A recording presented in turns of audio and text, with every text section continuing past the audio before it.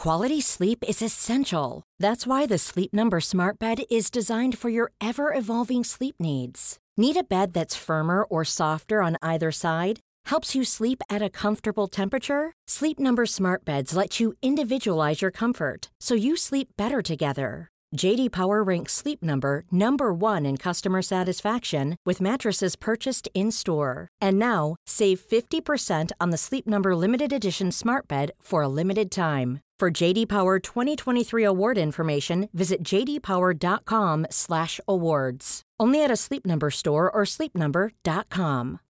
Millions of people have lost weight with personalized plans from Noom. Like Evan, who can't stand salads and still lost 50 pounds. Salads generally for most people are the easy button, right? For me, that wasn't an option. I never really was a salad guy. That's just not who I am. But Noom worked for me. Get your personalized plan today at Noom.com. Real Noom user compensated to provide their story.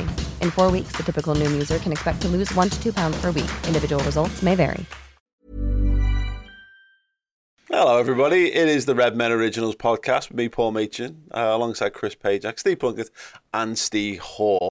I put slightly too much intonation on your surname. Steve Hall. What would you call it? Like a collection of stees?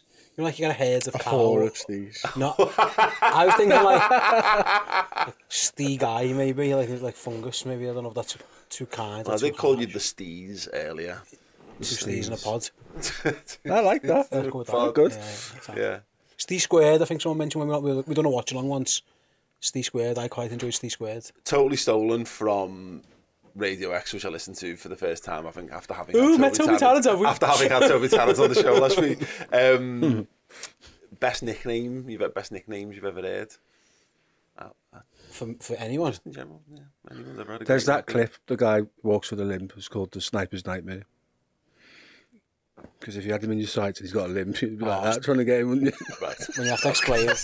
Yeah. I used to like One Size Fits All. That was one of the classics, wasn't it? That was a good one. Size Fits All, who played for Crystal Palace, his nickname was One Size Fits Whore, and I was like, yeah, I used to get like loads of whore jokes, obviously. Yeah, and there's the one with the guy who's got one eye and his name's Keith, so they call him Kev. Okay, yeah. They're good bloke bands. Nicknames. I was on Lad Bible, that. There's a good section of Lad Bible on these. Bus stop eyes, one here, one round the corner. I was saying, Paul had an ask who got called mortgage eyes, one fixed, one variable. A little bit of a swizzle, I like it. Right, okay. That didn't go on plan. Yeah. How did that go on Radio X? Yeah, well, it's Johnny Balls are probably worse. But yeah. We'll Did stop you have any nicknames? We'll stop that. Not myself. No. Yeah. The best one I ever had, and it was only a very select group of people. I had Hollywood for a while as a goalkeeper from Hollywood Saves, and I had randomly, which makes me sound like a massive twat, I said anyway because I liked it, was a genius, was a random one. And you know why? Not because I'm clever, because that's obviously not the case. It was because the Little John thing, was it? The Little John thing. Oh, right, ironic, yeah. It was because I happened to know that Noel Gallagher had done a cover of To Be Someone, which was a Paul Weller song, and that was literally a reason for enough to that nickname. You were such a stoner, you and your mates, lot. No further comments. Right, there are plenty of further comments to take place. Liverpool won an away game, an away win, 6-1 over Leeds United. Holy Jesus and shitballs. Chris Pajak, you talked about how you managed to survive 5 weeks without a Liverpool win. You didn't do it. You lost your smile in the process. It's just that floating around. That 1-6 is now quite a thing, isn't it? Because obviously we've put 16% on the website on merch for 24 hours. But why also, did we add 16% on? Oh, we should have done. But also, I think we've got 16 points away from home now as well, in our 16 games away from home this season. Very good. So there you go. Nice.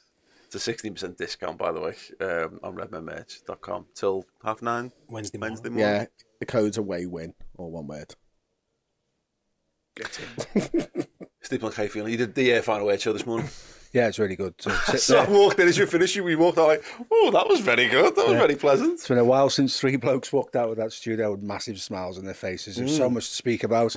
Did a really good section on Trent, so go and check that out in his new role and stuff. So yeah, mate, really, really good conversation and really nice to talk about a good win and an away win at that. Yeah, absolutely. We've just been at that point where it's become gallows humour around the office, isn't it, Steve? Of like, oh, well, Liverpool are shit, we'll lose this, ha, ha, ha, ha, ha. And unfortunately, it's stopped being like a joke and it started to be a bit more seriousness has crept into it in the last couple of weeks because, pinning your hopes on Liverpool winning away games has been a bit of a hand to nothing this season. Yeah, it's the fourth win. And it was ironic, wasn't it? Because I was saying this yesterday, because speaking to a few of the Everton supporters next door, obviously, and they were saying, like, oh, you could do us a real big favour. And I was like, if we were playing someone above us away from home, I think we're better at that. The only three we had were Villa, Newcastle, Spurs. It was everybody else away from home. We couldn't win. So to go to a relegation team, a threatened team, and absolutely wipe the floor with them, it was hugely positive. And like you say, it almost become a not even like I say, it was, at first it was a bit of banter, it was a bit of a meme. Oh, Liverpool can't win away. It's like, oh my God, Liverpool are crap away. Like, we really are rubbish. Our away form was just absolutely dreadful, and that's so unlike Liverpool, really.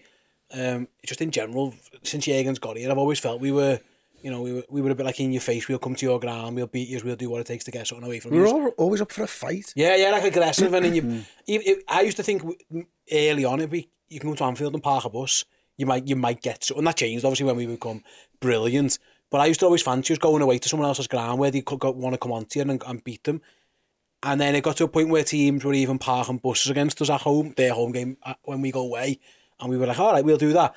And then all of a sudden teams started playing against us and we were like, oh my God, we can't cope. Like, we go to Brentford and Brighton and all these places and just get, and even Forest a little bit, get outfought and outplayed. For us to go there to Leeds, and like I say, it was a good time to play them because they're fucking rubbish. There's something about that manager that Jurgen Klopp's got his number. He's one of, I think it was like 19 goals against his sides now or something absolutely mad. But that was the first his sides scored against us, I believe, last night. Yeah, it was the first time one of his sides, yeah, because he was at Watford, wasn't he, when we gave them a beating. But given the fact that they'd gotten battered by Palace, I was expecting a bit of a reaction. I was thinking, it's Ellen Road on a Monday, and they've just been battered, and they know they're in a relegation battle. A couple of results have gone all right for them over the weekend in terms of rivals. It's going to be fierce, and to be honest, I think from the start Liverpool controlled it. Well, they did. Liverpool battered them. It kept breaking down when it got to Diogo Jota for half an hour. But once that kind of got sorted, we were completely dominant. Once someone like switched him from pass the ball to their players to pass the ball to our players on his back, like from good to evil switch on the crusty doll. It was like, right, Sad, yeah, this will work a little bit better for us. Wearing red Diogo. I knew I had something. That's it. Because as soon as why did you just say that? Yeah. As soon as that happened, again, it was almost an almost perfect performance, really. We're up to the heady heights of 10th in the away table. Great, isn't it? From 13th last week. I think, are we 10th on goal difference, though? We're level with quite a few teams, aren't we? We're level on points in like the away Palace table and with Chelsea Palace, Chelsea and Brentford. The lofty heights of Palace. In form, Crystal Palace. Madness. Back-to-back wins. 3 on the bounce. Back-to-back. Yeah. Good on him. No, it's just nice to get a win. Everyone, literally, the sun is shining, the weather is sweet, and Liverpool have won a game. And there's loads of good things to talk about as well. And, we're trying to pick the small wins, the small positives, the small things that bring you joy in football matches when the result can't. I've hated you doing that as well. I'm joking. But it's nice not to have to stretch. Yeah, no, you're all right. Life's bad enough. This is escapism. Unfortunately, not at its best form at the moment. But we'll talk about Trent in a minute. But yeah, all across the board, it was nice to see the way. I love that clip that Sky had from last night of when we're pressing, like we pressed in like a 5-man pack in the 93rd minute or whatever. Jurgen has an orgasm. And Jurgen basically goes, oh God, slides down in his chair, as in when Harry met Sally moments on the on the touchline, Chris. And you mentioned it actually during commentary on the watch along last night. It was just almost everything that was missing for it. It was hunger. It was a hunger that's been absent in later stages of football matches this season. It was, and it's night and day to what we've seen, isn't it? Not just away from home, but sometimes at home this season. I think, if you'd have asked me, well, you did ask me actually after about the first 15 minutes what the score was going to be, and I was a bit like, 1-0 Liverpool, thinking probably in my head, this has got 0-0 wrote all over it if it carries on the way it's going. Like, I mean, Leeds had probably had the best chance from a free kick. And Liverpool weren't really up to much, but once it clicked in the attacking sense, once the movement started and everyone started to trust each other and they were showing that desire in the middle of the park to win the ball back and everyone wanted to impress in the new formation, it felt like everyone on the pitch wanted to show Jürgen what they've learned this week in school, if you know what I mean. Yeah. And it's because that's what they've had. They've had a full week of training and they want to go out there and go, this is how much I've learned. This is how much I've taken on board. This is how hard I'm working for you. Yeah. This is what I've worked on, what we've worked on collectively and what we're going to do. And the performance from 15 minutes into the end of the game was up there with some of the best performances we've had this season. It's about buy-in, isn't it, Steve? It's about players understanding that if they put the work in, they're going to get the just rewards, and that's what kind of happened. And it was mentioned on Monday Night Footy, but you've now got Diaz coming on the pitch, and you got Darwin Núñez coming on the pitch, and you got Roberto Firmino coming on the pitch. That's the first time we've ever been able to do that. Yeah, absolutely. But I mean, in terms of the front line, we've had so many injuries this season. Lads have had to go and play extra minutes where they wouldn't normally have had to do, and we've brought Gakpo in halfway through the season as well. And now there's a real hunger for places. We could have the conversation. We'll talk about Jota and we'll talk about Curtis Jones as well, but there were question marks over why is Jota playing instead of Darwin Núñez. Well, it meant that we got that Diogo Jota gets a goal, and that's 2 goals and an assist, and then Darwin comes on the pitch desperate to prove himself and bags a goal as well. Yeah, it's good man management, and we've long said we've got the best 5 or 6 in European football, and there's not many that would argue because you don't normally have 5 or 6 of that quality. So we're able to mix it and switch it and horses for courses type scenario, and I think a lot of people have questioned potentially why he's gone as long as he has playing Jota, but he wants him to recover his form. And it was like someone found a switch on him yesterday. And the moment he nicked that ball back and set off and created the goal, it was like he remembered all the things that Diogo Jota does well for Liverpool, all the things that we've come to love. It's been a tough year for him. He's probably battered his own head over this. That's what centre forwards do, but the options are amazing. And like you quite rightly say, he's on the pitch and he's playing, and there's 2 guys on the bench that can play left side of that front 3, and Diaz and Núñez. And it's kind of, if there's ever anything that's going to make you look across to the bench and think, I need to sort myself out because I'm having an indifferent 25 minutes, I need to get back in the races because I might not come out for the second half. That's how it was. Yeah. Then he's really a look at himself and improved, and he's got his goals, and he's got his assists. There's other things in his game that came back to some degree. Here's the thing. I was saying this last night to Dan on the Instant Match Reaction. The biggest difference is the questions were asked, why is he starting over Darwin Núñez? And the simple answer is he wins the ball back on the halfway and sets up a goal. For the second Salah goal, the 5th goal, he wins the ball back on the edge of our box. And if you can honestly tell me Darwin Núñez is going to do that for us, I think you might be wrong. Yeah. That's why he started over Darwin Núñez, because he's going to work like that to get the ball back. And Jürgen's has got a history, Steve, of trusting players, and I mean like putting trust in them. What we've had this season is we've had to put trust in players because we've had no one else. So we've had to go, I need you guys to go out there and do the business, and often this season they haven't been able to deliver. Now he's turning around and Thiago's fit and Darwin Núñez is fit. So it's not a case of Curtis Jones and Diogo Jota are not playing because we've got no choice. Well, what a confidence boost for them. Like, no, you're keeping out our most expensive centre-forwards signing of all time. You're keeping out one of the best midfielders on the planet. Yeah, I'm not that. I'm going with you guys. And both of them, ultimately, it was a harder climb for Diogo Jota in the game. But both of them come out. And if both of them end up starting against Forest at the weekend, they've fully earned the right to do that. I always think Jürgen's, it's a very odd thing to do because the conventional wisdom is someone's playing bad, you just drop them. Yeah. He very rarely drops players. He kind of plays them back into form. He's like, if that makes sense. Yeah. But Lovren's the best example of that. What he'll do, he'll hook you after an hour or he'll hook you at 45. He usually goes, right, do it again. We'll keep playing and playing until you get better, because if you drop Jota for 5 games, you don't need him in 6, and you're looking at a Diogo Jota on the bench who's just gone, you killed him. By just dropping him in, and you can always take him out. Like Steve says, if he'd continued that first half performance, he wouldn't have come out for the second half. He was shocking. But that you can do that if he's on the bench already. It's a different thing. And I've always thought that Jürgen did it. He went through a spell doing it with Chamberlain, where I was like, I can't believe he's playing again. And lo and behold, he got out of it. He scored a couple of goals. It was the AFCON time when both Salah and Mane were away. So he has got history of doing that kind of thing. And I still don't. I don't know. Jürgen knows yet what he wants to do up front. He knows Mo Salah's going to play, and I think everything else it's still very much up in the air what he wants to do when everyone's fit and fine. I think Gakpo's forced his hand. Agreed. I think he should have, but I don't know if he definitely has. I wouldn't be shocked if it's Jota and Diaz. At some, I don't know. I don't think anyone. I think Mo Salah's nailed on, and the rest is up for grabs, and I think it's fair enough. My guess is a fully fit Luis Diaz will probably be nailed on as well, and then he's got other decisions to make. But it's like Cito thought, it's such a luxury to have. We've got 6 of them to the end of the season, whether they go and replace Firmino or not. Touch wood, you go into next season with at least 5 just absolute worldies potentially. I think if they're all fit and firing, and I also think Paul, I might be wrong on this. I don't think he's given up the ghost of the top 4, because why would you? You might as well go and win every game. But if you're looking at this is a dry run of we're doing a new system, sort of a little style of play, whatever you do it. Why not play Jota and Jones and see if they can do it? Because you need to know the answer. Yeah. You know Gakpo is going to be. You know Diaz is going to be here. You know Thiago. There's no issues. Let's find out. Here's 5 or 6 games. If I sell you in the summer, mate, well, you had the chance. You know what I mean? We said exactly this on the build-up show last night, didn't we? This is like they were 2 where you need to know if they can do it. And best case scenario, you find you've got 2 lads who can come in and impact football matches for you. Medium case scenario is that you've got, you can you'll maybe move them on.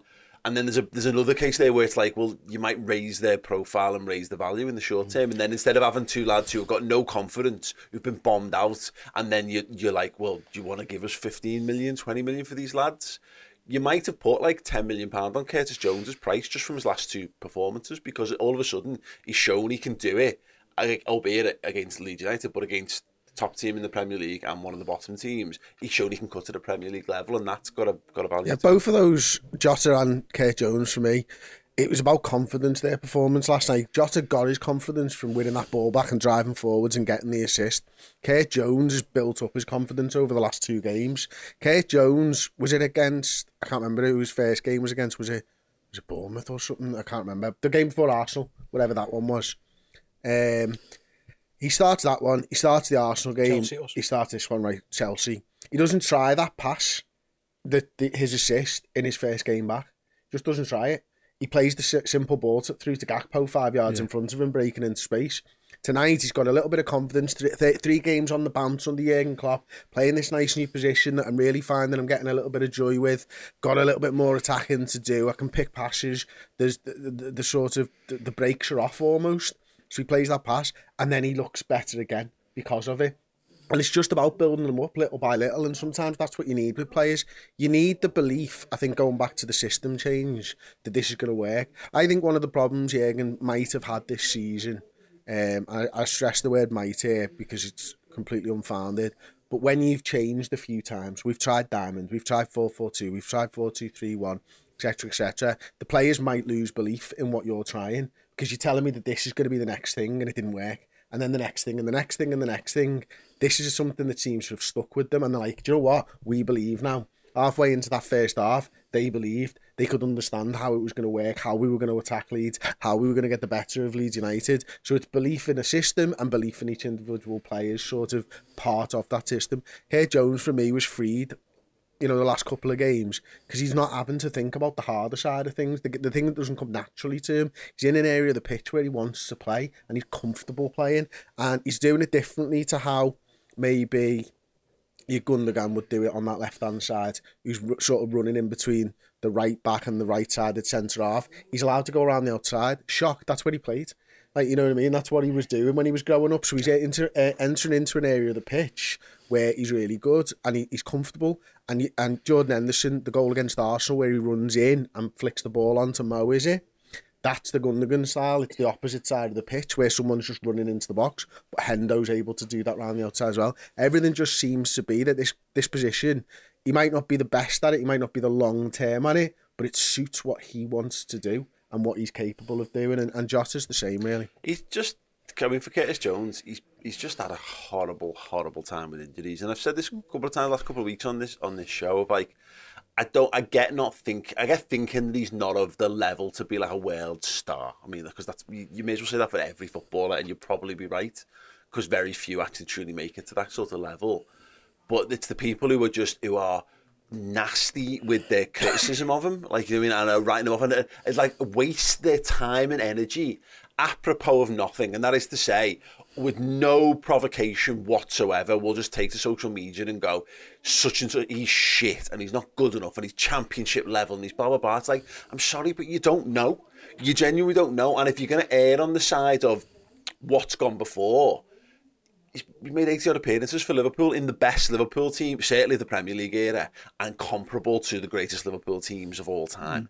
And that should count for something, but in a lot of people's minds, it doesn't.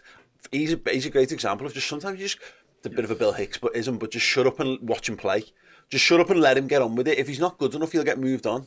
But if he keeps sticking around, we had this with Henderson, like the amount of managers who kept Jordan Henderson around and kept giving him increasing importance in the team, and yet you still had the same people going, no, he's crap, not good enough to play for Liverpool, and then ultimately he proves, and again, different, you know, Curtis Jones might never get anywhere near to touching the levels that Jordan Henderson reach, but we've had enough examples in recent years of just watch and see and shut up. If someone's genuinely shit, there's genuinely nothing to be gained from slaughtering individual footballers and being horrible about it. You're absolutely spot on. You need squad players ultimately. I might look at Curtis Jones and go, right now, I don't think he's good enough right now to be a centre midfielder in a team that wins the league. That is my view right now. That can change, obviously.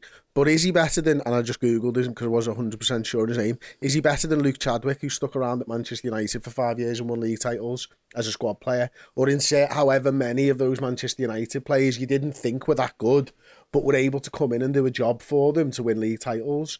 Probably is better than those players, to be honest with you. And that's like the levels thing, isn't it? He can be a good squad option for us, and if he's versatile as well and he's kind of proven that, then Jurgen will be happy with him. You know, and he doesn't need to go out and spend 30, 40, 50 million pounds, because Kane can become that 30, 40, 50 million pound player if he's not that already. And you look at successful teams in history, look at the great Brazilian sides, they're Dunga, the European Brazilian, they tagged him, did the water carrier, Didier Deschamps, who were not as good as they were. There were players around them that grabbed the highlights because they were like generational players of ridiculous talent. You can't necessarily have 11 players of that nature. You need depth, you need a squad. There's no reason why getting fit, get over the niggles, get rid of the silly injuries that he picks up. He proved last night when he comes in, the drop-off isn't huge. And it will always be a horses for courses situation with Curtis Jones. You probably wouldn't give him the freedom that he had last night, say against Arsenal or Man City or Chelsea, but we knew we would get that against Leeds. So no problem at all. I've kind of been on the fence with him. Is he or isn't he good enough to be at the club? He's 22 years old. He's played 80 games for Liverpool. How many 22-year-olds play 80 games in an elite European club of the stature and the magnitude of Liverpool? So it's about time we just back off and let him do his thing and see where he gets to. It's an overused thing, seriously, but if he was playing for any of the other Champions League teams on the continent at that age with that many appearances, and we were linked with him in the summer, there's a lot of us who'd be quickly Googling, you know what I mean, finding YouTube highlight reels and probably pairing over some of the things that he's done. I think he's not going to drag Liverpool over the line, but I think when Liverpool are playing well, he can drop in and fit. Yeah. You know, does that make sense? I don't think he's like I said. Which is the same as Oxlade-Chamberlain, but Oxlade-Chamberlain's 28. And that's what I'm saying, which is fine. Listen, again, squad thing. If Liverpool are going to win the league title, I don't think Curtis Jones starts 30 games. At this moment in time, he might change, he might develop, but if Liverpool are playing well, and you know, he played against Chelsea, that game when, you know, we were, confidence wasn't great away from home. We were in a bit of a lull, and you could sense that a little bit. And then against Arsenal first half, we were just absolutely shocking. But then when Liverpool start playing well, Curtis Jones plays well, if that makes sense. That's the conundrum. At some point in his development, if he wants to be a regular starter at Liverpool, he needs to play well regardless of what's going on around him. Yeah. At the moment in time, he still needs he needs other people around him to be doing bits and bobs. But what I would say is that you can say that for most young players, by the way. Yeah, he's 22. I'm not. This isn't a massive slagging him off. What I'm saying is he's not Trent. He's not that level of player. Trent's going to be a world-class footballer, where Trent can have a good game and Liverpool can still be shite, or vice versa, whatever. But speaking of Alexander-Arnold, going on to it, the fact that now Curtis Jones has got 2 defenders behind him in midfield and then 3 other people back there, it's essentially a 5 and a 5. He doesn't have to worry too much. Because I think what Chris was saying before, I don't want to give the ball away yet, because all Jürgen said in every press conference, we're so easy to counter against. We give the ball, and then if you're in midfield, you're thinking, fucking hell, I can't get the ball away yet. Because with all due respect, the lad who's there at the minute, his legs have fell off. And behind him isn't exactly perfect either at the moment in time. So you don't play that, you don't try that risky pass, those little flicks. I felt yesterday, I thought the same with Jordan Henderson a little bit. They were trying a few more things. Maybe they had that confidence of, right, well, at least if we give it away, I've got Trent and I've got Fabinho in midfield and I've got 3 lads back there. We can get away with it a little bit more. So I think the freedom of the last couple of games has really helped Curtis Jones. He's a very attack-minded player. You mentioned before about confidence. I don't think he lacks for confidence really, in sense of if anything, he's got that arrogance that I love. You know what I mean? He thinks he should be in the team every week. He thinks he gives a fuck about Thiago. I want to play, and I love that about him. But I think in terms of the understanding of the team, I always felt like he was wrestling with himself. He was trying to be Gini Wijnaldum, because I've seen Gini Wijnaldum do this, and that's what Jürgen wants me to be. And I don't think he's ever going to be that. But if Liverpool are going to be a more attack-minded team with a back door that's solid, then he's absolutely fine. He'll do well. He's what, 6'1". He's got pace. He doesn't lose possession of the football. And in a very broad sense, we've had years of going Curtis Jones doesn't lose the ball. He does, but you know what I mean. He's just in mad circumstances where young footballers lose their heads and just do something stupid, boot it out for throw-ins or wildly kick it away. He'll take that extra touch, beat someone and maintain possession. His close control is great. He's got an eye for goal. And as we saw last night, he's got vision and creativity. In fact, it's not even a pre-assist against Arsenal, is it? But it's the pass that unlocks Arsenal for the goal, that sends Andy Robertson to do the bravery to hold onto the ball, to do a little shuffle. Yeah, exactly. The little kind of reverse back heel kind of shuffle thing. And then that assist for Diogo Jota, it's perfect. That's a wonderful. I once told the pass, right? I think the best part of that thing yesterday was when that Firpo comes to try and snap his leg. If you're watching it, he comes in with a straight leg, and Jones just pops it round him with like a shovel of almost. He scoops it round him, and then it's not noticed. But his second touch with his left foot, it's that natural dribbling ability. Yeah. I know you took a lot of stick by saying the McManaman thing a while ago. Mm-hmm. It is that ability to shift it from left onto his right foot very quickly. We saw Jota struggle with that a couple of times. We were on counter-attacks, and it was on Jota's left, and he was trying to get it across, and it took him a bit long. What Curtis, he's really good at that, shifting it onto his right foot to get away what he needs to do. I thought the pass is excellent, but I thought the way he scoops the ball around and then gets into position and uses that frame, like you say, to hold the fella and off. As really strong. The confidence not to just roll it 3 yards in front of Gakpo and let him do the running, or just to pop it to Salah, who then becomes the guy in the position to either run down a blind alley, because we've seen Salah do that plenty of times in that situation, or tries to take someone on, or is the guy who then plays the pass. He's like, I don't need these guys, I'll go and do it myself, and that's confidence. He's a confident carrier of a football. Yeah, when was the last time we had a genuine centre midfielder that first thought was to get the ball out of his feet and drive into space? Should be fucking Naby Keita. Yeah. That's the thing. That was what we signed him for. It's what he did in the Bundesliga, but seemed to leave it there when he came over. This is the thing. He's lost a year of his career because of injuries. He goes back to last winter, before in mid-season last year, when he gets the eye injury, and then he really struggles to get back in the team. And the shin splints or whatever it is. Yeah, exactly. And this muscle bone growth thing that he's got at the minute. He'd have started games this season. He'd have been in the first team plans from minute 1 of the season. Because, if nothing else, because the other lads were injured. Because when we've had that's also, not to be harsh on him, but that's also why he's got 80 games for Liverpool. Because of Liverpool's recruitment, and not having the midfielders. But that can work both ways, can't it? It depends on whether you want to treat that as a negative. Do you recruit? Do you not recruit because it's bad? No, or do you it's a side to go. My point sort of more that, that's when you come into a side, sometimes, certainly this season when you're not playing well, it's easy to look around and see other players doing things and kind of just copy them. And I think that's what Kurt's playing in the middle of the park is kind of done. He's played that safe option, that safe pass, because that's what the senior professionals are doing.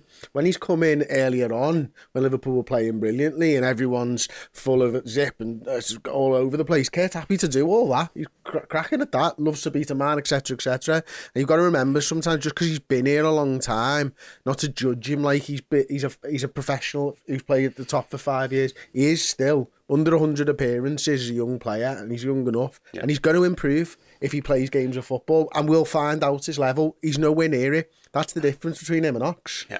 I know Ox ain't getting no better.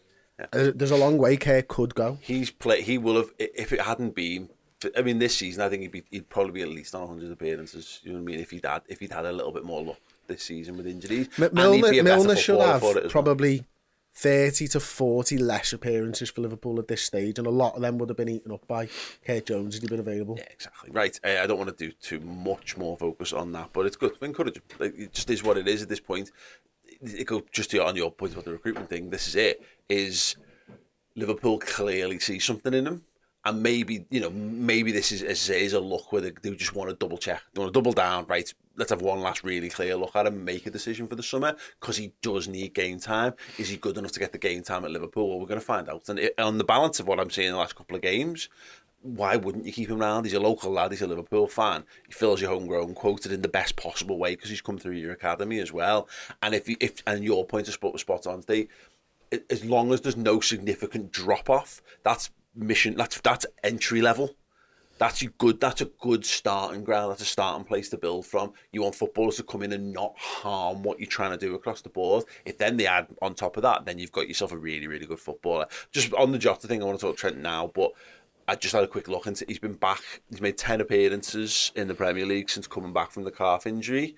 He's got 2 goals and 3 assists in that time. So, and obviously last night we'll skew that because 2 of the goals and 1 of the assists comes in that. But all of a sudden, 5 goal contributions in 10 appearances, having had a very, very serious injury. Again, just leans towards he's a guy who's turning the corner and starting to make himself useful again. He feels like a confidence player to me. He feels like he's going to get you a glut of goals because that's what he did. Yeah. I think it's going to be a little bit of a drought and then a glut of goals. I think he's amazing. I've since the day we signed him, we first watched him, I was like, this lad's incredible. I think he's brilliant. I think he is in our best team going forwards. I think if he a fully fit and firing Jota, I think is a huge asset. It's just I don't know if it's been psychological because he's had a couple of bad injuries, and I don't know how much he enjoys legging around the left wing a little bit, but he certainly felt like he enjoyed it more against Leeds than he had done in the past. I think he's definitely one you stick with, and I saw rumours like sell him in the summer. I was like, what mad? Like unless he really fancies getting off. That's crazy for me. He's brilliant. It's a situation with him. Sorry for interrupting. Situation with him where, outside of goals and assists, which we've seen and you've just referenced, if he's not doing those things, people will look at him and say, "Well, what's he giving you?" Yeah. Because he's different to all the other forwards. The goal against Everton last year was an instinctive wallop, bang, top corner. None of the other forwards would have taken the effort there. They'd have cut it back for somebody else. He's a little bit different. He scores his second goal by the thing that we spoke about a lot. He stops his run on the edge of the box. Everyone else carries on and suddenly he's in space and he gets a shot off and scores. If he's not doing those things, then certain elements of our fan base will look at him and go, well, actually, what is he doing?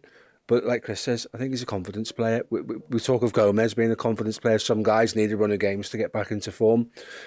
Really good timing last night to come back into form with what we've got in front of us and what we're trying to achieve. And he'll play a big part in that because he'll go into training today and he'll be buoyed by what's gone on last night, and hopefully we benefit from that. When you're ready to pop the question, the last thing you want to do is second-guess the ring.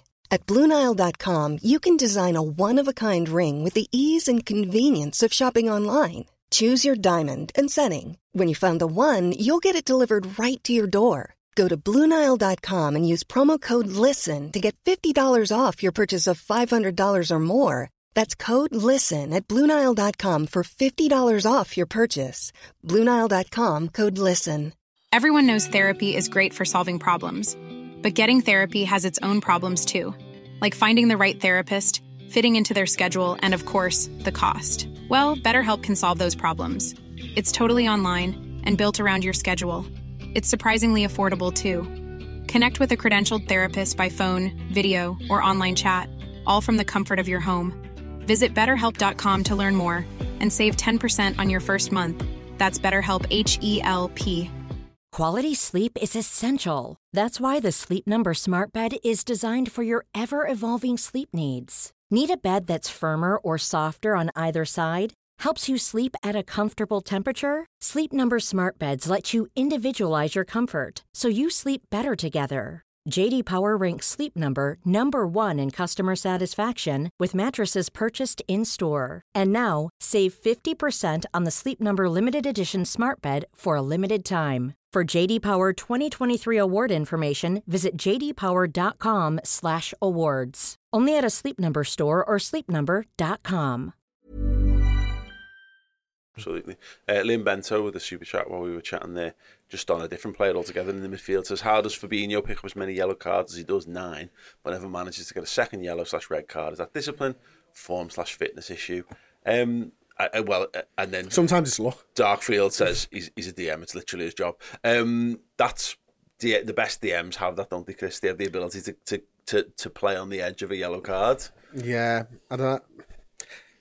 There's a few situations over the last sort of 8 weeks where I think he's probably should have been sent off a couple of times, to be honest, because he's been just really badly late on challenges. When he's at his absolute peak, you take a yellow card when you know you're going to take a yellow card. Don't think that's the same quite at the moment with him. He's taking a yellow card because he's late into challenges, and that's the difference. Yeah. Hence Steve's point of his legs have literally fallen off. Yeah, so he's still a worry, but I think that he's not for the best. Fabinho was getting himself booked when he had to. Yeah. This Fabinho's back here, there. This Fabinho's not doing that. This the Fabinho yellow card is part of your armoury, isn't it? Yeah, because you used to see it. He used to just laugh at it. And now he's doing the whole like I didn't even mean lads around him doing it. Chance like that near him. Going what? Didn't mean that one. Usually it's a sound because he used to drag someone back off, boot them, and then just walk back into his position. Now he's kind of like, oh shit, I was half a yard there, and we even saw a little bit of that yesterday. I thought with him, I think he's massively being benefited by having Alcantara around next to him, but like we're all talking about these midfielders. I don't want to go too off tangent really, but like Liverpool need to buy someone who can play DM badly. Whether it's Gravenberch who I know can do it as well, but like Fabinho, you saw about lads getting played back into form. I'm not sure you can play someone into form when the legs might have fell off. Okie dokie. Elite 6 sends a super chat in saying, great show all. Glad Jota proved me wrong last night. Also, I can't wait till Nunes learns to speak English so I can hear and be as sexy as well as see it. The ultimate Darwin Nunes thirst account that is Elite 6. Dropping big fan of Elite 6. Big fan. Is Elite 6? Let's talk Trent.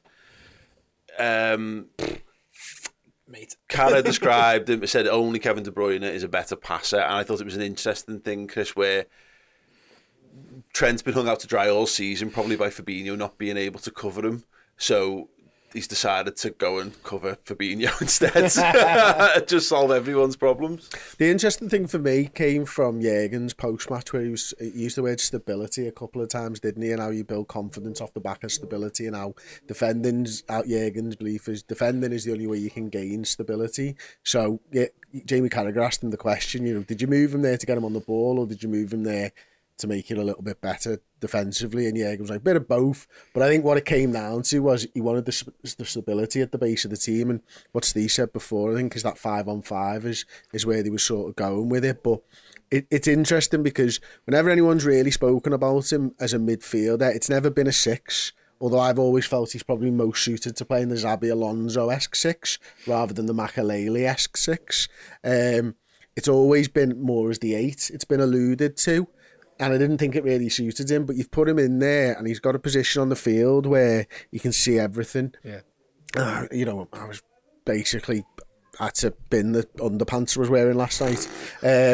Like just the fucking scanning, around the field and stuff. And you know what I realised after the game, Paul, is that why it stood out so much to me is I've never seen Trent do it before. Because he's not in a position on the field where he needs to have his head on a swivel. Yeah. He just doesn't need to do any of that. Just waving to the Kenny. Yeah. He can see Robbo. He can see everyone else. He just plays those balls. He goes, looks at, your hand out, look right. Hey, nice shirt, mate. Yeah. I'll sign that later if I get something. Mo's a lad here who wants your shirt. He's got some cardboard. So that's kind of it for me, is just that understanding of where he is on the field. You could see he's painting that picture in his head all the time. He's got, as Jamie quite rightly says, maybe there's only one better passer, but I'm not sure about that. We'll see in the fullness of time whether Trent's on the same level or as Kevin De Bruyne or not. Right now, Kevin De Bruyne is ahead of him in that category, but I don't think it'll be for very long if he's playing in that position. He's got all the attributes to do it and do it well. In fact, towards the end of the game, Paul, Fabinho was stood like a spare prick at a wedding in the middle of the park, off to the left in the Thiago position, admiring Trent's footwork and handiwork and everything else, because he was just like, oh shit, lad's been doing it for fucking 90 minutes plus 45 and he's miles better than me. I've been doing it all my life. Yeah, we've just found a thing where it accentuates his positives and hides his negatives a little bit. That's all we've done. You know, he's still playing right back in a sense of when we haven't got the ball, he would be there. So he's not, people say move Trent to midfield, he's not really doing that, because I agree, I'm not sure as part of a 3-man midfield, I'm not sure he could, where he would fit. I think he could play a 6 if it was a different 6. Yeah, if he's played, he could do the 6 a bit like when you're playing against someone shite. Pirlo or Gerrard in his latter years, just or like as I mentioned, Xabi Alonso, Jorginho's the modern day version. There are different types of 6, but it wouldn't be Liverpool's 6 the way we call it. Well, he's not Liverpool's 6 who's just there to let the fullbacks go. He's too good for that. I think it's interesting that I think it helps that Ibu's playing. I know, goal aside. But that formation doesn't work with anyone else. I think maybe Gomez got a bit of pace, but it's whether he's physical enough. It works. I know again he shit the bed yesterday, but you'll forgive him that one a little bit for that. But Liverpool have just found. I think what they've decided to do. I think at the start of the season, and you might disagree with Chris on this one because I know you're into the tactics a bit more than I do sometimes. But like it felt like it felt like our team was built around Darwin Núñez, and everything was like Salah out the way, and we'll do this, and Darwin's the man. And then throughout the course of the season, everything's changed. That team yesterday just looks like it's built around Trent Alexander-Arnold. Yes. It was just built for him to go and flourish. And that's why not? Because he is genuinely brilliant. Going, right, Trent, you do this. You 150 touches the ball. If Trent's on the ball 150 times, something good's going to come over eventually. You know, like he's not going to just knock it sideways 150 times. Your energy crisis. If you're midfield, it solves your passion crisis, your desire crisis. You know, I've talked about once, I wanted someone in the midfield who desperately wants the football, who wants it back and wants to go and get it as well. And you don't really think of Trent as that, but actually when he look at where our first goal comes from, he makes he doesn't complete the pass. It's a nice idea, but it doesn't come off. But then he's on the front foot, he's trying to win it back, and obviously he gets lucky with it. He does, but he was doing that against Arsenal as well. Front foot, aggressive, wants to be everywhere, wants to make things happen for us, and we just haven't. None of our other midfielders have got the legs to do that. Trent's 24 years old. He's didn't get the minutes at the World Cup. He's not getting picked for England, so he's not being run into the ground. He's got a point to prove, and you know what? He's actually being put into a position on the pitch where he can prove the point, as opposed to, you know, you're not going to answer. He's never going to answer his defensive critics as a fullback ever, because they're now ingrained in people. People will be wrong, as they have been, because he's an absolutely fine defender. But because all it takes is one winger to go past you, and wingers do that all the time. So you put him into an area of the field where he gets to grab the game. And honestly, we said this 2 games on. It was 2 Stevie-esque performances for me back to back, where he's clearly been chomping at the bit to try and help Liverpool, and you can't, because every time he's tried to help Liverpool, he's left a big gaping hole behind him, and he's been exploited, and then he's getting called a twat by everyone around football, and that's doing him down. Now it does build a team around Trent, because he looks ready to be the main man for the football club. I agree with Chris's point on he's more of a 6 than an 8. If you look at his defensive statistics, interceptions is probably his greatest attribute. And as a 6, you can stop the line-breaking passes and you can get hold of the football. What I saw yesterday was a lad who had every single pass in his locker, was happy to use every single pass in his locker, would pop the ball off and take someone coming in on him late at times. They were a bit late to arrive, try and knock him out of his stride. And for over an hour, it absolutely controlled the game. I don't remember the last time a Liverpool centre midfielder gave us a performance where everyone in the team just looked to give him the ball. Stevie Gerrard is the name that comes to mind. Very different from a Gerrard position in that he brought more of the team into play. He used everybody. He went back to Ibu if he needed to. He went to Ali sometimes across to the left-hand side. He's got all, I think this is Jamie Carragher's point, he's got all of the passes in his locker that a midfielder should ever have. And his execution of them is unbelievable. It's Alonso-esque for me. It is. That style, like Chris mentioned before. But much more mobile than Well, that's what I'm saying. It was Gerrard was Alonso's legs. Well, Fabinho's legs essentially. So it was a bit different. But you are right. He can get about the pitch more than Alonso did. But in terms of, there's absolute danger if you give him 2 yards on the ball. He'll find anyone. Like whatever he needs to do. And what I liked about it, I think sometimes you can. What's the phrase? Like you can feel it a little bit like, I'm having a whale here, and you just go for the Hollywood style every single time. It's like, nah, sound. I'll just roll. There was a couple of times we just rolled it into Gakpo or rolled it into Jota because it was on, and then he'll get it back and then he'll go. Not everything needs to be Hollywood ball to Andy Robertson. The best part, you're right, is those 5-yard quick passes between the midfielders, and you're just taking the piss out of the other player who's running in between you, and you just can't do it, and you're just popping it off in little triangles. And eventually he gets 3 yards, and then he can do the the ball. What was interesting, there was times when he had the ball, Leeds covered off his options. So they would have spoken about this, they would have watched the video from the previous game, and it didn't work for them, obviously, but the manager would have said, he's got the ball, that's your man, that's your man, that's your man, that's your man. The next biggest issue he's going to have is when teams do that properly in front of him. This is where recruitment for Liverpool becomes really important, because if it's not him, it needs to be somebody else. And you can't ask Fabinho to do the same thing that Trent did yesterday. And there will come a point where teams legislate for his ability on the ball. You're absolutely right, and this is what Arsenal did in the second half against us, because we were essentially playing the same formation for most of the game, weren't we?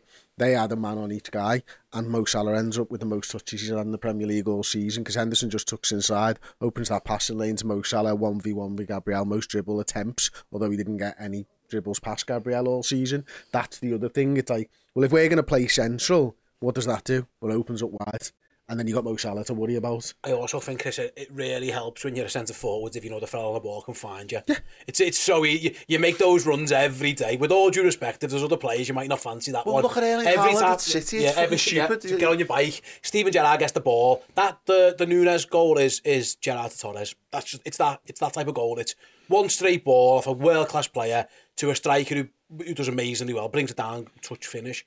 It sounds easy, but like it's easy to make those, and that's why I think that whoever plays wide, and that's why Gakpo now will be the striker probably, or Jota, because you need someone who can come in, because Trent might just need the 5-yard pass that Steve's on about. If they're blocking every ball, then you need to pop it to someone.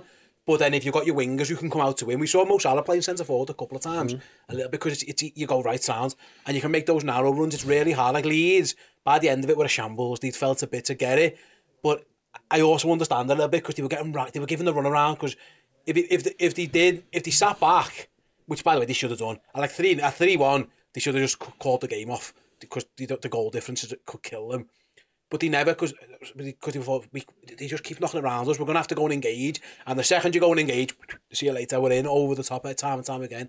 If Trent's playing there and everyone else knows exactly what they're doing, that's going to be hard for anybody to stop. Because fine, go and close him.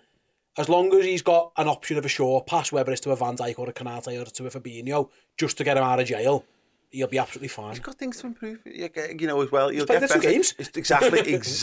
But the encouraging thing, because I've seen a few of the comments, and I love how people have made their opinion upon things and are desperate to play it down. And I do agree, you need a greater sample size to truly be able to say with your full chest, this is the future of Trent Alexander-Arnold. But in fact, I want to hear from Kai Madison. You were all clown. Trent had one decent game in which he didn't have to defend against a team at the bottom of the log. Try playing like that against City and see what happens. I mean, he literally played the top of the league team last week and bossed the game, but from doing exactly the same thing. And this is what gets lost sometimes, is that we're seeing a tactical shift from the top teams. John Stone did it against us. Exactly, John Stone, but Zinchenko's been doing it for them. I said we've mentioned it elsewhere, but like Rico Henry does it the other way for City sometimes as well. There's a chance we've got the best one. Right now it's a chance. Right. Is best case scenario, it works and no one can stop us and we win every game between now and the end of the season. Worst case, you're never quite sure which Trent Alexander-Arnold's turning up. Fucking hell. I mean, that's a tough thing to have to deal with, isn't it? Bloody hell, is Trent going to play there? Or is he playing right back this week? To shut him down? How are we going to defend this? Do you have to come up with 2 game plans for Trent Alexander-Arnold every single game? Wow. But just one thing on that, on Trent as well. the big difference I saw from him, and it's something you touched on, Steve Plunkett, earlier, is he looked like a leader. Now, people have always talked about Trent as a captain. I've never really seen it. In fact, I've seen him as a talisman. I've seen him as a maestro. I've seen him as for what he is as a footballer. I've never really seen him as a leader. In fact, it's difficult to do from fullback, but Robbo's always stood a little bit ahead of him in terms of leadership from the fullback position. Yeah, exactly.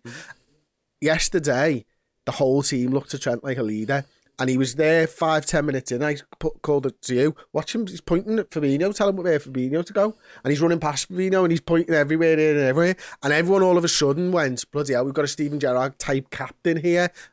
Don't get carried away. I don't think we're there yet. You are right. It's 2 games, but that's what the team looked to him like, and he looked like a fucking talisman. And I'm like, wow, that's something else. That's a big step up. On a team full of top players, everyone wants to give the ball to Trent. Yeah, every single person on the pitch wanted Trent on the ball. The defenders didn't want it, so they gave it to Trent, and the strikers are desperate for him to have it because they know they're going to get found. Robbo can't wait for him to get it because he can go sound. I can go. It just works out. It works a treat if you can. I think it's. If I'm game planning against Liverpool now, that's really difficult to game plan. Yeah, absolutely. There's a comment here from one of our YouTube members who is using a character set that doesn't exist within our language, so I couldn't tell you what your username is. But they do say Trent can stay as an inverted fullback as long as we have cover for Canate at right centre. That's the issue. We said this before, didn't we? I think was I don't know. We don't film at this point. Like, if Matip's playing, you might be in trouble there. Yeah. If Gomez has got the pace. Has he got the physicality to do it? It makes sense why there was links with Gvardiol, for example. Mm-hmm. Big, strong, quick, athletic defenders. I think I think this might go on again. I might be completely off on this. It might be one of the reasons why like Matip's being linked away. Because maybe if they were always planning to do this shift, because remember, start of the season, Trent was in midfield a bit more. It was just that it was a fucking disaster. But no, it was completely different. It was a different style. Completely different. It wasn't and he's been doing it for 18 months. But he's been behind the front players. Yes. This is completely different in terms of Trent being in the midfield. Sorry, what I'm saying is we were asking vacated the right we were asking somebody to go and to fill in for him, or we weren't. Which sometimes was the problem. We were asking Jordan Henderson to, and he couldn't get back there. If we're going to ask the centre back to do it, it's going to have to be someone who can get about the pitch. And as much as I like Joel Matip, that can't. I think the question's right. I think you're right. And in terms of recruitment, looking into the summer, we need to buy a model that's as close, or a player is as close to Canate as possible, with all the same attributes: the physicality, the size, the willingness to win the ball. You're for a unicorn, aren't you? A little bit. Like? Well, there are other physical big centre halves out there with pace. You just mentioned one yourself, but we're not going to spend £100 million on the centre back, are we? There will be other options out there, and it will help us with the situation that where we are right now. Do you mean you don't think it's Seth Vandenberg? Oh, I forgot about him. Listen, look, I'm not going to get into Thanks for that. It's me there, didn't you? But what I'm trying to say is, if you want to do it, you want to do it every game, or you want to think of do it more often than not. You need to make sure that your third centre back. So it's more likely to be him than Nat Phillips, just to clear. Yeah. Well, good point. You need someone of a similar physical stature to Canate. It's the defender with pace is good defending space. Well, and physically strong as well. That's one thing. That's where Gomez would let. I think that's my concern with Gomez. Gomez would be able to get there. It's whether he can body someone when he gets there. Because I think Gomez can against wingers. Yeah. The Napoli game, the Kvaratskhelia thing where he shouldered him and cut the ball back. That's a concern that we've seen. And I'm not. If he can do it at right back, he can do it at right centre half. You'd like to hope so. And you know what's interesting is how it affects Robertson as well. Because Robertson's now, Trent's now midfielder right back. Robbo's now left centre back, left back. Because he's left centre back of a 3. Yeah. But that goal on the break, he's a marauding left back who took the absolute piss. It was brilliant. When he did that, Trent just dropped back into the right side. Those two are going to have to really dovetailed really well there. And that's the thing, you want to be flexible as possible. You don't want. Could Kostas do that? Sorry to interrupt. Possibly, I'm not sure about the centre back thing. That's and the worry. I think we'll go for the left sided centre half if we can, because it gives you a bit more flexibility. Because the worst thing you can do is build your team around one footballer. And if Trent is the system, then you're in a world of trouble. If you get an injury, was what you want to be able to do is, we were talking about this about like Thiago. Thiago can do all the things that Trent was doing in the midfield slot, but do you want him covering it right back? Probably not so much. Jordan hasn't got the passing range, but he can do those things. There's a couple of other. So the way you mitigate that is by maybe looking on the other side of the pitch instead, and you get someone who can do, who's like what City are doing with John Stones and Zinchenko and what have you in Arsenal. But that's a question for the recruitment team more than anything else. Just one last point on this, just to move it forward. I did the player rankings last night after the game, and the big takeaway for me was the players I put as just sound is in our middle tier was Alisson, Van Dijk, Robertson, Fabinho, Henderson, and Salah above, just slightly above because he got his goals. It was all the guys who've been carrying the team for years, all put in a really solid, sound 7 to 8 out of 10 performances, and it was all the fresh legs, the younger players, the ones we bought in, the ones with all the running and the desire, were the ones who all were sitting above them, broadly speaking. And it's like that felt to me like the first time for ages where the evolution of the team makes sense all of a sudden. And when when you start to see more performances from Diaz when he gets back fit again, that will only add to that, because all of a sudden, there's 5 players. There's going to be 5 players who haven't been run into the ground by us for over a 6 or 7 year period, who have got legs, who are hungry to go and win more, and then hopefully they get to then drag the other lads along. But very, very encouraging. A bait against Leeds United. Bought off. Right, short break from us. I want to get agony rant from anyone, if anyone's got one, on a bright, sunny post-Liverpool away win day. And then we're going to look at a couple of the transfer links, Forest, and maybe a little bit of a look at Newcastle's fixtures as well. Stay tuned.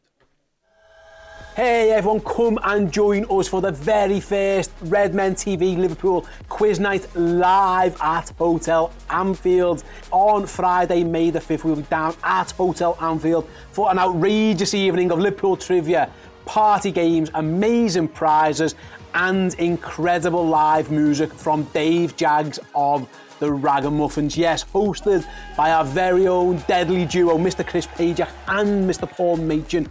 We promise you an unforgettable Liverpool-themed night. It is the perfect precursor for the weekend's match. So if you're heading to our wonderful city for Liverpool versus Brentford, or if you're just looking somewhere to have an amazing night out with you and your mate, bring your trivia brain, bring your dancing shoes, and best of all, bring your shooting boots as well. So get your tickets now. Scan the QR code that's on the screen. If you go to ticketquarter.co.uk and just search for the Redmen TV, you can get them there as well. Or just find us on all of our social accounts and there'll be links there too. Don't delay, the tickets are going to sell out fast. There are only limited numbers as well. And best of all, if you want to get a group of your mates together, get on there. You can book tables and you'll get discount for buying as a group as well. So don't delay. Make sure you go and get them. Come and join us down at Hotel Anfield on May the 5th. It's going to be an absolute belter of a night. Make sure you're there. Go and get your tickets.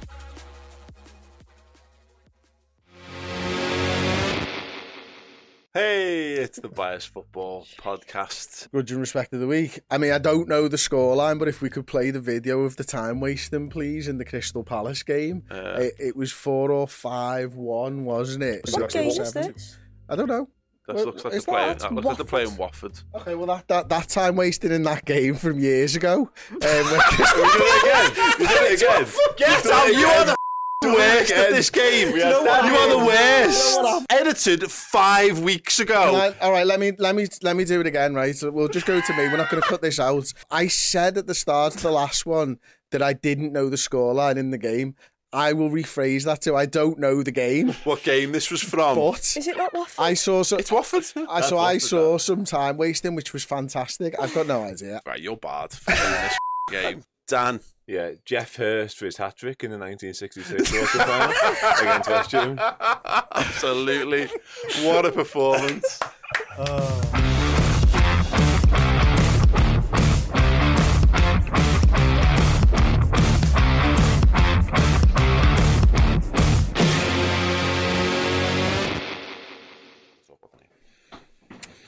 Hey, welcome back to Redmen Originals. We're going to be talking about Liverpool Forest. Just touch on that, and we're going to have a little look at the remaining fixtures for our other European place rivals, shall we say.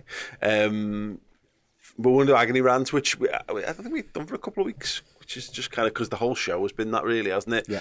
Has anyone got anything they'd like to get off their chests around Liverpool, around football, around anything at all? Not after a win, Paul. I know, right? I've got a couple for the next show, but I was going to save them, so I'll hang on for them, man. Okay, cool. So we're going to be doing the Bias Football podcast after this.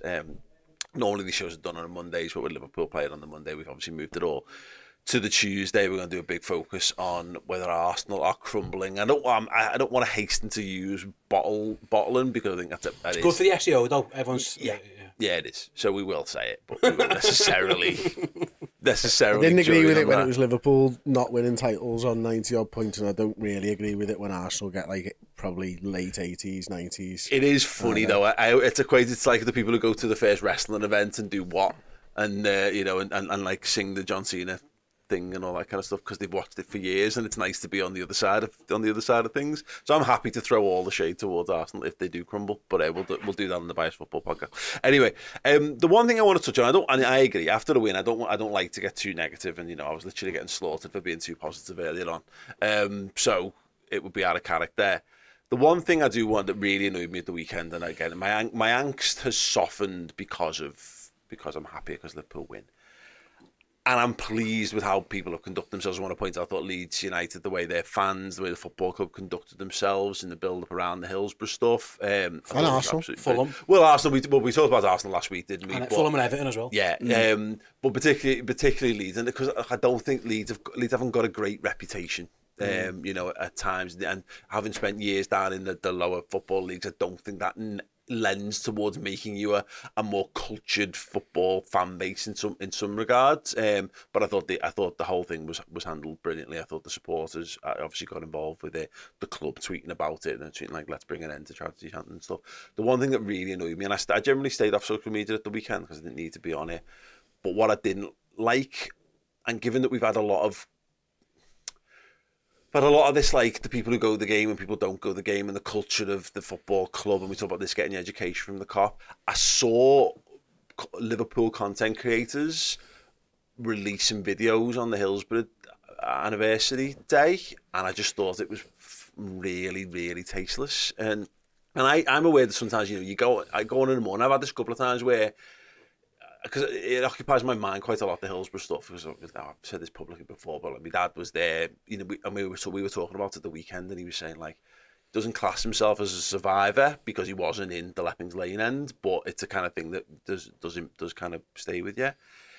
But I found myself during the day, like you'll nip onto Twitter and you'll see random other things, and you find yourself like, oh, and then you go, I've just randomly dropped a like on some fucking absolute nonsense post or whatever. Is that a bit out of keeping with it and blah, blah, blah. I'm always hyper aware of what you do on social media on that day, but I felt it was a bit fucking wild that like accounts were talking about player contracts and transfers and all that kind of stuff on that day, and it goes to show me a little bit that being mindful of Liverpool is not just a football club. There's a huge culture around it and the meanings around it. And everyone knows about Hillsborough, but there's ways of conducting themselves that's learned behaviour. That if you're not in it and you're not in and around the city, maybe not facing up to you, that I think people need to go out of their way more to remember that there's lessons to be learned. It isn't just about learning the players and knowing the owners and knowing how Liverpool tactically set up and all that kind of stuff. There's a depth that there's a rich tapestry of Liverpool, good and ill, that shouldn't be forgotten. And it's, again, I'm not going to name names. I'm not going to slaughter people because I don't think it's fair. But it is something for, let's careful how I phrase this.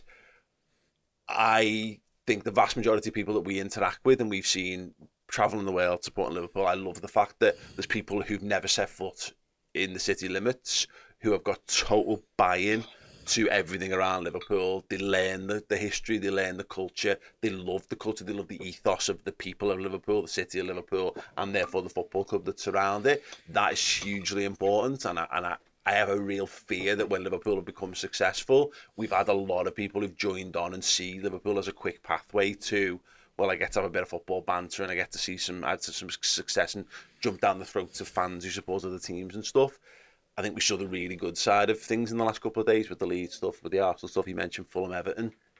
And I hope that doesn't get lost. I think there's been a lot of criticism of local fans, I think, in the last few months when it comes to ownerships and takeovers and all that kind of stuff. But yeah, just wants to kind of get that very quick on the back of it. There was, again, it's Twitter, so be careful. Like, again, I did tweet a few things, but I don't think I've really spoke. A few people asked me about Liverpool. It's my anniversary. My wedding anniversary is that day, which is a bit of a topic within itself because of COVID. It had to be. It was a thing anyway. So I was like, happy anniversary, blah blah. But a few people asked me about the footy. I was like, I'm not responding. It's not today. It's not the day. But then I did look at our account. I think Dan tweeted off the account, like in remembrance of Liverpool, did it? And especially on the Liverpool one, there's people underneath going like FSG out and sign Bellingham or sell Curtis Jones. I was like, again, they're probably, and I spoke on BBC recently, a couple of weeks ago, about Chaji Chanton and stuff, and it was like, I tend to give everybody the benefit of the doubt. I hope it's that you're not such a knobhead. I hope it's just education. Yeah. And that certain things just aren't done. And I think there has to be something about that, like, and to be fair, those people cutting not now, knobhead. You mean fucking not? This isn't the time or the place. Don't be doing it. But I think I'd like to hope it's an educational thing where, yeah, listen, that's not the time. You might hate FSG, sounds good for you, well in. You might hate Curtis Jones. I don't give a fuck who you hate. There's a time and a place. April 15th, especially on posts about that. That's not the time nor the place. Someone said this to me. We had a lot of family around over Easter and the weeks the days that followed and stuff. And someone said to me, I can't remember who it was because my house has just been a constant train of people in and out.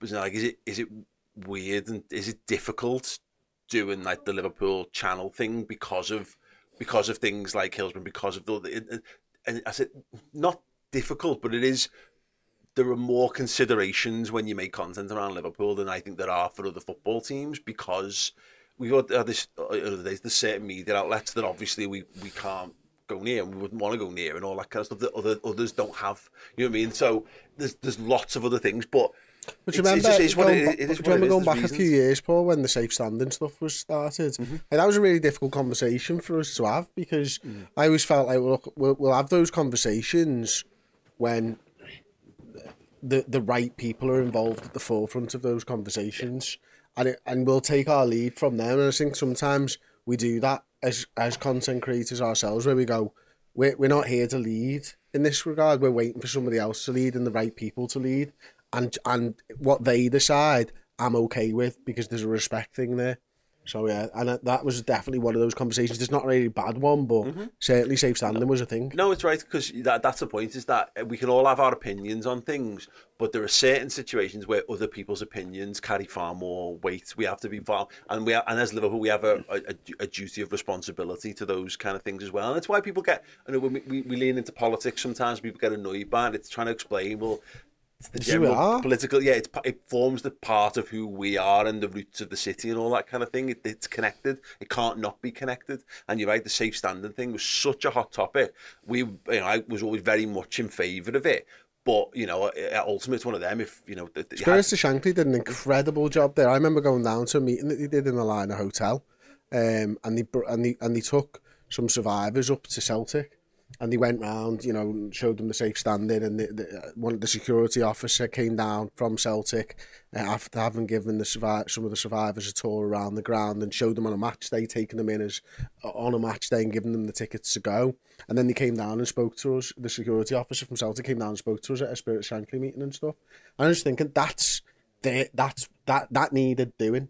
That's the type of thing, and there was a vote, obviously, and all that type of stuff, which is the democratic way of doing it, and with Spirit of Shankly and stuff. So sometimes you just have to know that other people are better positioned to do stuff than you are. Yeah, it is. I see the point, going back to the original topic, though. It's not in great taste if you aren't putting Liverpool content out on that day.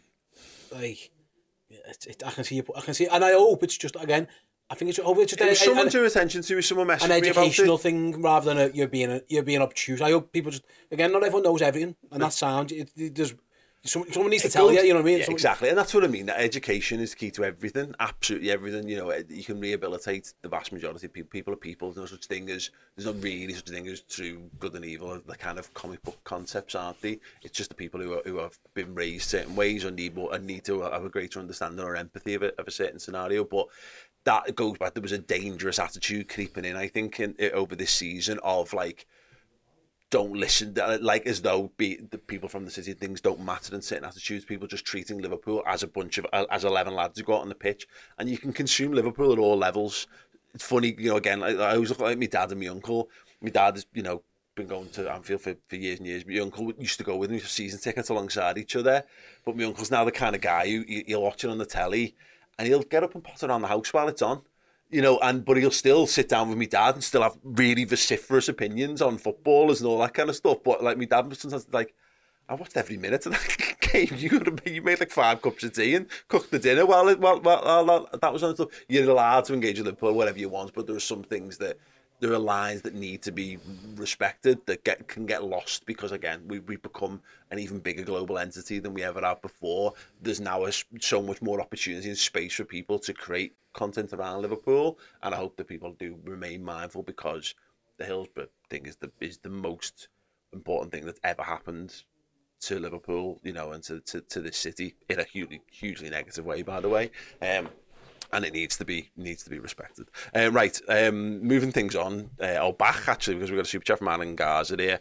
There's, if we move Trent to midfield next season, who would be your dream fullback replacement? Trent Alexander-Arnold. Yeah, honestly, like he's not playing he's playing both. That's the whole point of the system, isn't it? You know, he'll defend. Now, we said this morning. We had 75% of the ball last night, so 75% of the time he was in midfield. You know, 25% of the time he was doing right back or whatever. So that's the thing, isn't it? Like, for me, it is about him being able to play the right back position when you're defending and moving into that position, just like Guardiola's been doing, just like Arteta's been doing with different players this season, creating that superiority in the middle of the pitch, which is what everybody wants, creating opportunities for our wide players. That's all made possible by Trent shifting inside, and I think it's probably less running for him than getting to the byline all the time as well. So it's certainly within his wheelhouse physically to be able to do it. Technically, there's nobody better suited than any of those sides that I've mentioned, Arsenal or Manchester City, who have got his skill set to be able to do it. So yeah, hopefully it is something that we do, and hopefully it impacts the signings that we're looking at. I've got to be careful as well, though. Like, planning your whole team around, that's great. And obviously you managed it. Done it once before. No, but like things are like cyclical. You mean, like, someone will figure out a way to stop that, and then you need something else. You know what I mean? Because it's the new thing. 4-3-3 was the thing until it wasn't, because someone realised if you do this, then that and that.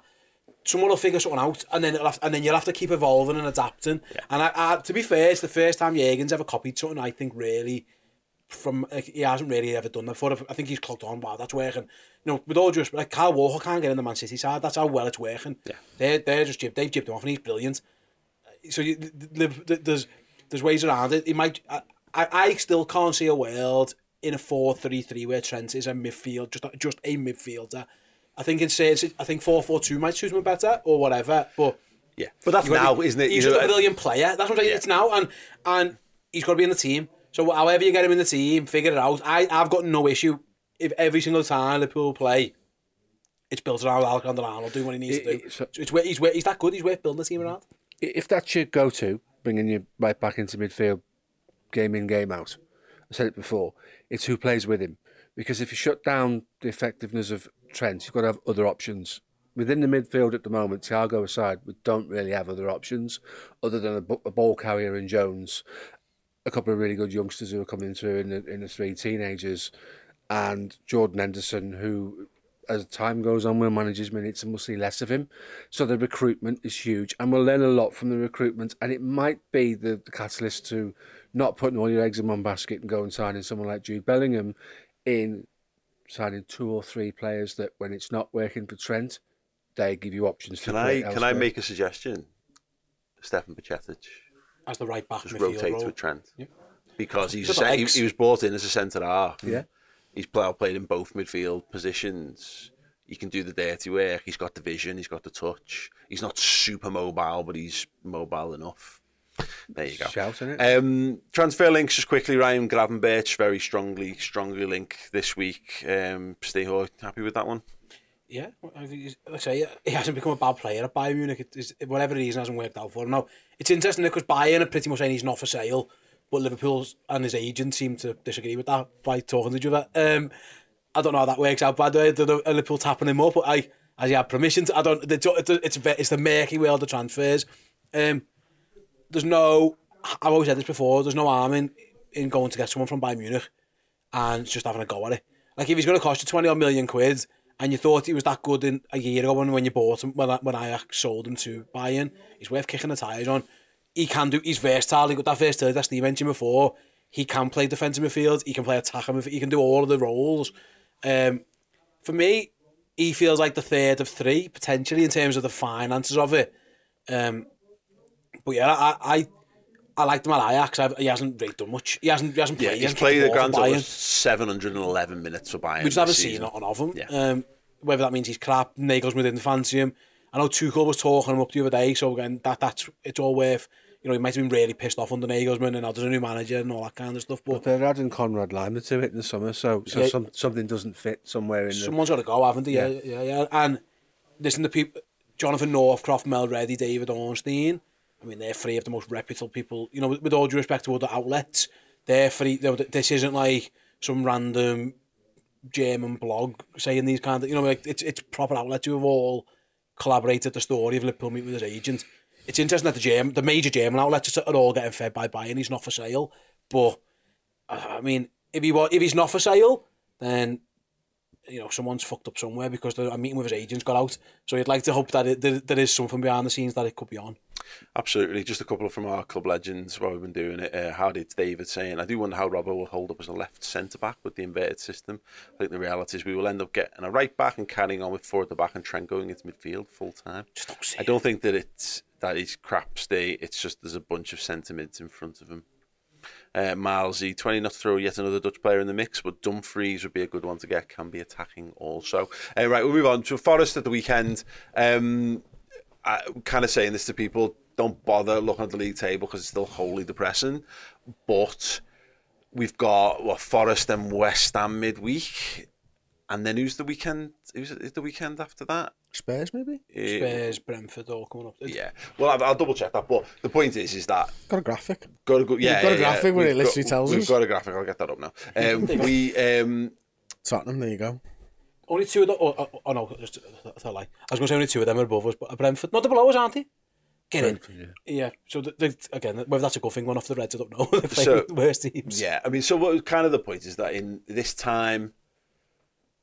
2 weeks from now, you know, we can have a little look and see what it looks like, and that's when we'll have a clearer picture of whether it's like, well, we can get hungry and get excited around the possibility, because I think that's when it's going to start to really hot up, and obviously we can look at the fixtures. It's interesting, Paul, on that, go back to it. Like, I remember when we done the reaction show to the fixture list, and I was like, oh, if Liverpool in a title race, I fancy that running. I really fancy that running. If Liverpool are in it, it's the annual get past Spurs in late spring game that we always seem to have. But I was thinking, if Liverpool are back in it, and obviously we're not now, but again, Liverpool, and me and said this for ages, you can't trust them at the minute. But if Liverpool become a side you can trust, they are 9 winnable games. There's nothing in there that terrifies you. Mm-hmm. You're not going to City, you're not going to Arsenal. You know what I mean? There's nothing in there that absolutely puts the shits up you. There's no derby game. There's no United. It's just whether Liverpool can be. If Liverpool can be what they were last night, then they're all winnable. A 9 out of 9 could get you top 4, it could get you whatever it gets you, but that's the positive. If Liverpool can be Liverpool, then it should be fine. Because you did the graphic, what are the highlighted games? They were top 4 contenders at the time. Sad. I've thrown Villa in there now as well. Villa's fixtures really should be there, but like I did this about 10 minutes before the show. Done a very good job. But the Newcastle one, I think, is one of the interesting ones for me, because right now I think we'd probably all sit here and say Man United look too far over the hill, gone in third at this point, which is interesting because like a week ago it was them and they were behind Newcastle and everyone was looking at them as being the victim potentially. Newcastle have got Tottenham at home, Everton away, Southampton at home, Arsenal at home, Leeds away, Leicester home, Chelsea away, and there's a Brighton home game to fit in there somewhere as well. But Chelsea away, last game of the season, is a big one. And what they've got, you would look at Newcastle's, I think, fixture list and take the Arsenal game out of it potentially, and maybe Tottenham in this, but yeah, Everton, yeah, Southampton, yeah, Leeds, yeah, Leicester. But look, you could highlight all of them for a completely different reason. Yeah. They're all relegation zone or just on the edge of it. They don't have any teams, I think, with the exception of possibly Chelsea, but at the end, at the last game of the season, who are that mid-table on the beach. We've got nothing to do, nothing to play for, and Chelsea will have some pride to play for. They'll be at Stamford Bridge for that one as well. Gus Hudding's Chelsea at that point. Well, yeah. Sure? I think it might be Todd Bowley's Chelsea. Literally, he's the manager, CEO. Yeah. By all accounts. But I agree with that thing. Everton, Southampton, Leeds, and Leicester. On paper, you're like, well, Newcastle will piss that. But there's 4 teams who are going to be scrapping for their lives. But you've got to remember crap. that they're shit. Yeah, they are, and they're not like, none of them are giving anyone a bloody nose at the moment. They are just the dross is miles away from the midfield this season. You can see that there's a gap starting to emerge. Like the Palace have moved themselves away, and even Bournemouth, like teams that the teams where you would Bournemouth moved themselves away by beating us. Yeah, and Tottenham. There's a chance though that 2 of those are going to stay up. Is what I'm saying. Yeah, and they're going to pick up points in order to accomplish that. It looks like Southampton look like they're dead. Yeah, and that's why it's encouraging for us having them away last game of the season. Is they'll be done. It'll be a thank you very much for all the fans. Sorry, a thank you and sorry to all the fans. Hopefully, James Ward-Prowse's goodbye game. Yeah. I want Newcastle, mate. Brighton worry me more than all of them. I think Brighton are the best team of the 4 that we just put up there. And Villa have won 5 on the spin. You can't rule them out of it either. They've got that FA Cup final. That's what I'm pinning my hopes on. They've got to get there first, but they should get there. I meant semi against United. But they're good. They're fucking good, Brighton. The new Brighton 2 games in hand is the real X factor in this because they're in a bit of a false position. It's going to be 3, isn't it, soon? Because they miss a City game out this because the cup game. Exactly. Brighton have got, on paper, probably the hardest fixtures. Forest away, Wolves at home, Man United at home, Everton at home, Arsenal at home, Southampton Arsenal away, Southampton at home, Villa away, and Newcastle away, City at home so far to fit in. It's mad how Villa have just become a thing, isn't it? Like, we said this upstairs, like, Villa they've won 5 on the spin, and before you know it, they're 6 points off top 4 there. That's what gives you confidence if you're Liverpool. Yes. Them gaps can close. If Liverpool can win 3 games, I mean, and you're hoping this weekend, you're hoping that Tottenham either draw with Newcastle or probably beat them, and just keep that. And then all of a sudden, Liverpool are 6 points behind, 4th place, going with 7 games to go. At that point, it starts feeling a bit more realistic. I'd much rather Tottenham to win that game because I trust Tottenham to lose more games between now and the end of the season. I think the conventional wisdom is to get a draw. But I think Tottenham are just one of those weird teams, aren't they? It isn't. It's just isn't the flip side. It's not just a point. It's the sheer amount of teams. Yes. They've got Spurs and Newcastle. Spurs got to drop points, but then you've also got to get more than Brighton and Villa. That's the worry for Liverpool. But I think 9 out of 9, I'm sitting there, and again I go back to it gets you 71 points. That's probably going to get you top 4. It's a fucking mess because of how many games haven't been played and the teams that are in there. Because you were in the office before going, Villa are only 6 points behind 4th. Well, they've played a game more than us. If we were to win the game in hand that they've got, we would be in exactly the same position. That's what I'm and saying, would we be happily going Liverpool only 6 points behind 4th? But we've played the same amount of games as Newcastle. It's a fucking mess. It's an absolute what's happened is that because United and Brighton have got to the FA Cup semi-finals, and the games that were cancelled have all been games in and around the top 4 teams. That's why it's all a bit. And I think was one of ours. Fulham was cancelled because of FA Cup and stuff like that. So yeah, it's been a mess for a while now. It makes it really difficult, doesn't it? There's loads. What's going to happen is there's going to be a random Wednesday where someone's playing and it impacts us, and I'm not going to know about it. Yeah. And then I'm just going to go on Twitter and everyone's going to be made up that like Villa have just let an own goal in against like Southampton. Oh, that's a thing, yes. That's what it smacks of that. Your point on Villa's spot on though is like go and win, go beat Forest, and then take a breath, and then you play West Ham. Can you beat West Ham? If you can beat West Ham, then all of a sudden you've won 3 games, and it might, exactly. And then you're going into Tottenham Hotspur with the ability for it to play a 6-pointer and really start to claw it in, and that's what you do. It sounds so boring, but it's a game at a time, game at a time, game at a time. If you can get to a situation where you've then won 4 on the bounce, the Villa factor, that league table is going to look so much more different, so much more tasty, so much more tantalising if we can do that. But it's a big if. But we've been saying this now, the mantra at the moment is about rekindling belief and rekindling excitement and buy-in on the team. And, 2 good performances back to back. If you win, if we get to the end of the season, if we were to do the 9 and win 9 back to back, actually what you get to say is, well, we drew against Arsenal before that as well. And it's very similar to the COVID season where we had a run of, I think, did we win 8 and we had 2 draws out of on top? 30, wasn't it? Yeah. You know, it was Fourth done. Prove me wrong. Yeah. And by the way, finish 50, you can't finish 4th. Like I'm all in on getting the Europa League and time win that. Like Liverpool need European footy next season. The idea that they could do without it, for me, is a nonsense. And also like confidence going into next season. It's hard to you don't want to crawl into next year where you feel like fucking hell, we're shit. Right, we won 8 out of 9, and we had some good performances, and we started getting players back fit, and all of a sudden we started looking a bit more like us, and we found out that Trent might be the best DM in the planet, and we figured all these things out. That's what you want to go in full. You know, that's what you want. Yeah. You go in full of confidence. You don't want to just limp there. But again, this is all caveated by the huge red thing of they've got to earn our trust. We cannot trust them. If this was Liverpool of last season, I'd go, they're going to win all them. Yeah. And you're hoping Man City lose a game. But this Liverpool side, you can't trust them because they haven't earned it. Absolutely. They just haven't earned it. Well, we'll see, and that's what their mission is. That's what Jurgen's mission is. And if anyone was going to do it, it's going to be them having players fit and back available, having and that's the top players and even players like Curtis Jones. Because it's not just about having 11 lads out on the pitch. It's about us having 16, 17 players taken to the match day squad who are all capable of winning football matches at that kind of level. And does feel like, as I said, it's nothing more than a gut feeling on my part, because again, the stats do not back this up. But my hope is that, as I kind of said on the shows for the watch along, is eventually your form changes because you something happens and there's an inciting factor. It might just be end of season, reset, summer off, summer training, you start fresh for the new season.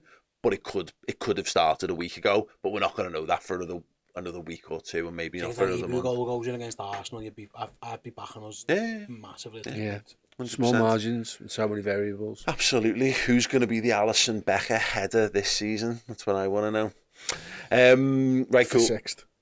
Yeah, to finish in the Conference League. Conference League, here we come. Yeah, he gets up and puts it wide this time. On purpose. Just nods over the bar. I'm going to fucking Moldova. Well, yeah, but the thing is, everything is sliding doors, isn't it? There's a world where that happens. We get in the Conference League or the Europa League, and then Caoimhin Kelleher's like, well, I'll stick around for another season because I'm the Europa League goalie.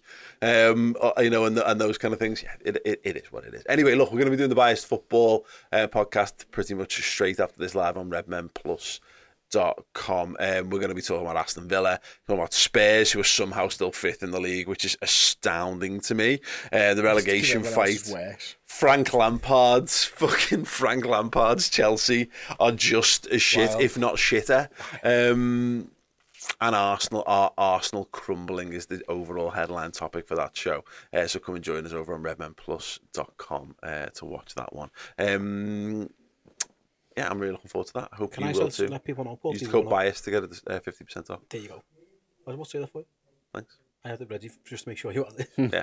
If you use the code BIAS, BIASED, on the Club Captain monthly subscription, you get more than 50% off. You get £3 off. Holy shit! What are you doing? Giving it away? Yeah.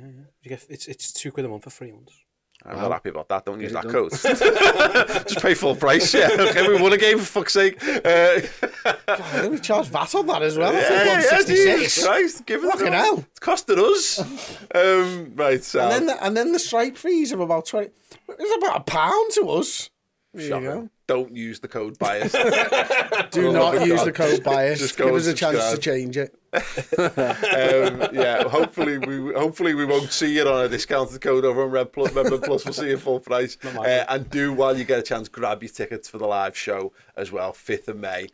Look, you can get the feel of air of positivity already. We won a game. Imagine if we've won a few, and then we're going into the Brentford game and you're having a big party with us at Hotel Anfield, answering quiz questions and winning prizes and doing challenges. Ticket quarter, Liverpool quiz events, Redmen, get involved. Right, that's it from the podcast. See you all soon. Bye. Thanks for listening. If you want even more Bosch content and podcasts just like this, go over to redmenplus.com and sign up now. Hi, I'm Daniel, founder of Pretty Litter. Cats and cat owners deserve better than any old-fashioned litter. That's why I teamed up with scientists and veterinarians to create Pretty Litter. Its innovative crystal formula has superior odor control and weighs up to 80% less than clay litter. Pretty Litter even monitors health by changing colors to help detect early signs of potential illness. It's the world's smartest kitty litter. Go to prettylitter.com and use code ACAST for 20% off your first order and a free cat toy. Terms and conditions apply. See site for details. Even when we're on a budget, we still deserve nice things.